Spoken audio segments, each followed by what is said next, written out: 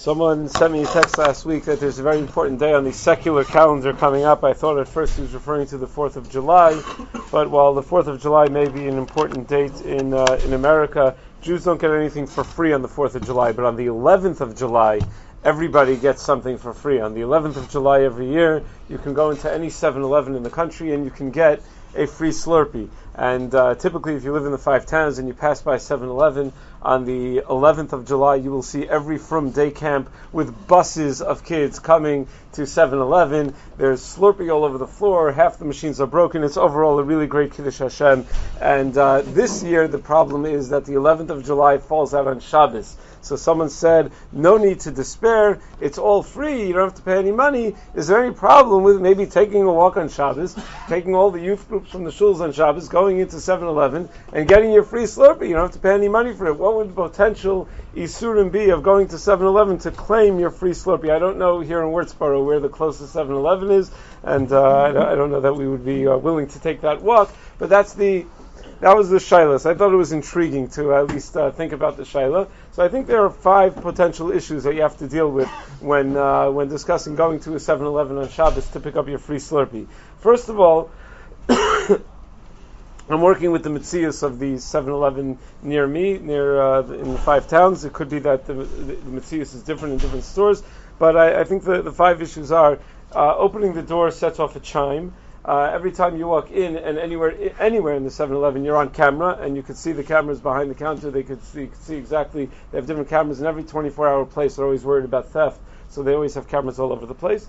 Third, using the machine, the Slurpee machine itself, may be a problem. And fourth, Maris Ha'ayin, someone's going to see you walk into a 7-Eleven on Shabbos in your Shabbos suit and your yarmulke, your black hat, and you're going to walk out with a Slurpee. It could be a Maris Ha'ayin issue. And fifth, just an overall Zilzul Shabbos issue. I think so. Let's go through one by one. So setting off the door chime is a problem. Obviously, if you open up the door and it sets off a chime, and you know that it's a psikresha, that it's going to happen every single time, so it would seem that would be a problem. Even though it's not for your benefit, it's for the benefit of the storekeeper, so he could know when someone is coming in and out of the store. That would make it a psikresha de lo ichbatle. Normally you don't really care if it chimes or doesn't for you, and even if it's psikresha de lo ichbatle, which has a din of psikresha de lo nicholei, we would only be matir if there's some sort of need. I don't think this would qualify as a need to get into the 7-Eleven, but that's a very easy one to get around. You could just simply wait till a guy walks into the store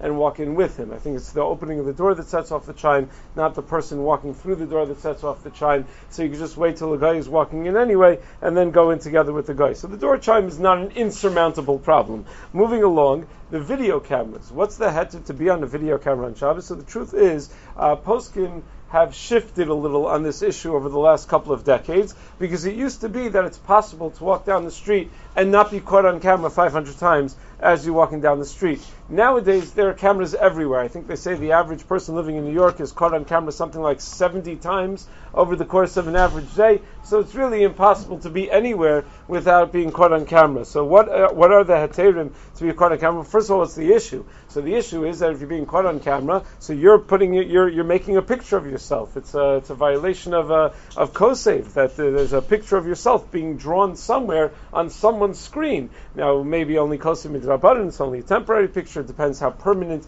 the footage remains. Depends on the system, the camera system. Many people have cameras in their homes that erase every so often.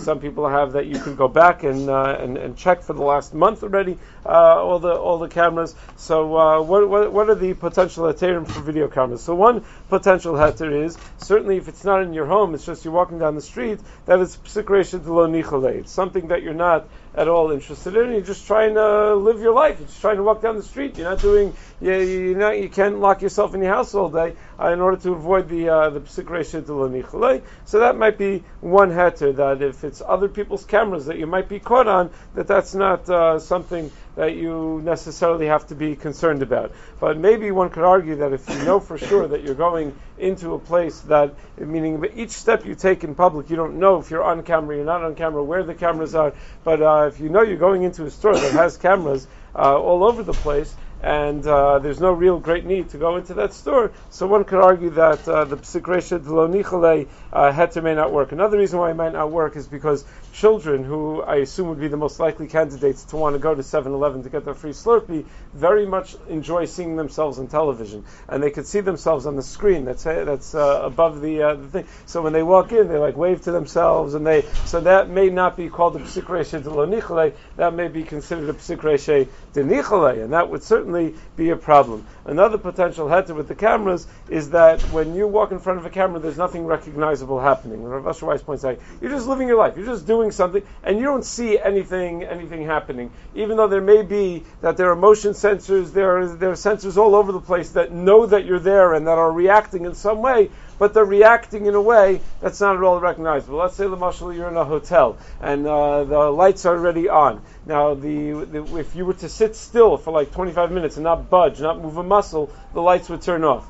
But as you move around, it keeps the lights on because it senses that you're there. So if nothing discernible is happening, even though a motion sensor may be picking you up, it's at least debatable that it may be mutter. But over here, it's hard to argue that way. I mean, certainly that would be a heter for, let's say, the drop cams that they have in people's homes, where there is no footage that, if you don't pay extra for it, there's no footage that you can go back to, but the kunz of it is that you can go on your iPhone at any time and channel in and see what's going on in your house. So on Shabbos, you're not going on your iPhone, there's no camera, there's no screen anywhere that's showing you, there's no footage that's actually being recorded for any period of time. So one could argue that there's nothing actually happening when you're just walking around your house, even though there may be a drop cam there. But over here, where you have an actual screen that you could see yourself on, it's hard to argue that there's nothing recognizable happening. There's something very clearly recognizably happening. You see yourself on the screen, and the dafka set it up that way,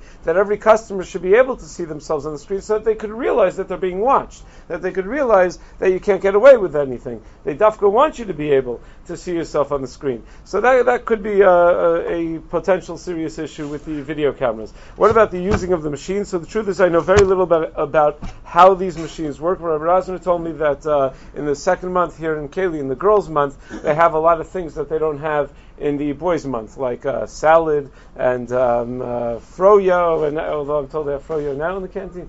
I don't know, is that true? Okay, I'll have to go pay a visit. And that they even have a Slurpee machine. They're not allowed to call it Slurpees, I don't think, because it's not 7-Eleven, a slushy machine. And he looked into how the slushy machines work, and apparently when you pull down the lever and release your slushy, the machine works harder. The machine, the electric current is increased in the machine. So that is some sort of Isser Shabbos. Whatever it might be is probably some sort of Isser Shabbos. So the operation of the machine itself may be a problem. But I was told by a 9-year-old over Shabbos that since it was such a great Kiddush Hashem, like we mentioned before, that all the machines would break every year on July 11th from camps that would come to 7-Eleven, that they now no longer let you use the machine yourself. They now have a guy stationed at the machine to do it for you, so that you won't destroy all of the machines. Now, if that's the case, so then that would be an Amir La'akum on the Psik Reisha, and the halach is, Ramah writes in Reish and Gimel,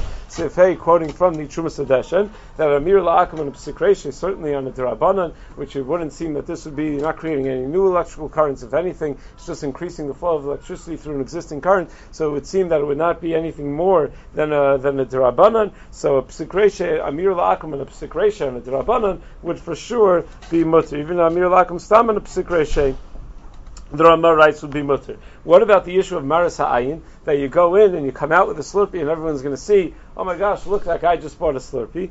So there is a Ramah that we mentioned last week, the Ramah in Pei Zayin in Yeridea, holds that there's no Maris Ha'ayin on a Din D'Rabbanan. Mekach Memkar and Shabbos is only a Din D'Rabbanan. However, most of the poskim disagree with that Ramah. The Shach, the Taz, and many, many other poskim disagree with that Ramah. That's the Ramah by Chalav Shkedim, when you have almond milk, where the Ramah says that if you have it together with meat, you have to keep the almonds around to make it very evident that it's a par of milk. But if you're having it with chicken, it's not necessary because there's no Maris Ha'ayin on a Din D'Rabbanan, and chicken and milk is only a Din D'Rabbanan. So one might argue that this is Maris Ha'ayin on a Din D'Rabbanan, but again, most of the poskim are machmir on Maris Ha'ayin on a Din D'Rabbanan. However, if there's a big sign in front of the store that says 7-Eleven free Slurpee day, one could argue that that's a siman that there's no violation happening. But nevertheless, people don't always see those signs. It's not always so clear. People just see you walking down the street a block away with a Slurpee, and they won't necessarily know that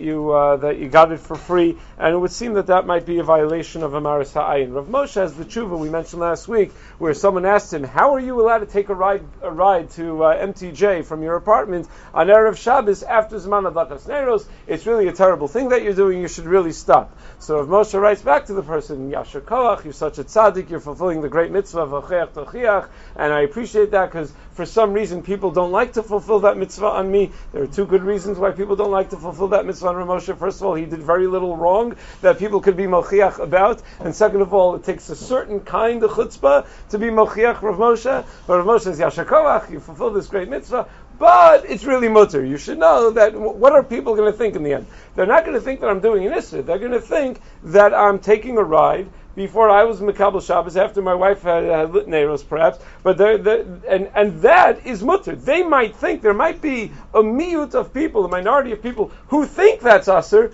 but they're wrong in their thinking. Maris Hayin is when I think you're doing something that is in fact usher, it's just that you're not actually doing it. Over here, they know exactly what I'm doing. And if they think it's usher, they're just wrong. It's not usher. So over here, this would seem to fit into the Maris Ha'ayin issue, because they're going to think that you purchased that Slurpee. So it's not just that they're going to think you did something that is mutter, but in their own heads is usher. No, they're going to think you did something that's an actual isser. So it would seem that as a Maris Ha'ayin issue or a chashad issue, however you want to say it, maybe over here would be more of a chashad, that people are going to be choshid you for going in and paying for it on Shabbos, and they're going to think that and certainly that's usher. So it would seem that it might be a violation of the Maris Ha'ayin issue. And in terms of Zilzul Shabbos, so there are places where the custom in the community is that they have restaurants that are open on Shabbos and people just don't pay for it on Shabbos, and they go in and they get their meal and they cheshbon it out later. They figure it all out later. Certainly in hotels, things work that way, where you have meals that people pay for, but you go in on Shabbos. But it would seem that this is all dependent on the custom of that place, whether that would be considered a Zilzul Shabbos. If that's the way people typically eat, that someone provides food and that they work out the payment in a way that it's not a violation of Schar Shabbos or Mekach Memker or something else, they have some sort of arrangement that they work out. So if that's the minhag in that community, it would probably not be a Zilzul Shabbos. But if you live in a community where that is not the norm at all, and there's no special arrangement for it, it would seem that this would be Zilzul Shabbos. Like if you look up in the dictionary the word Zilzul Shabbos, you see a picture of a guy with a Slurpee at 7-Eleven on Shabbos probably. It would seem that this would be a textbook violation. So there is something called Motzai Shabbos. Once Shabbos is over, until midnight, I believe it's still July 11th. So if anyone is really interested in getting their Slurpees, you can always go on Motzai Shabbos. That's all I got to say.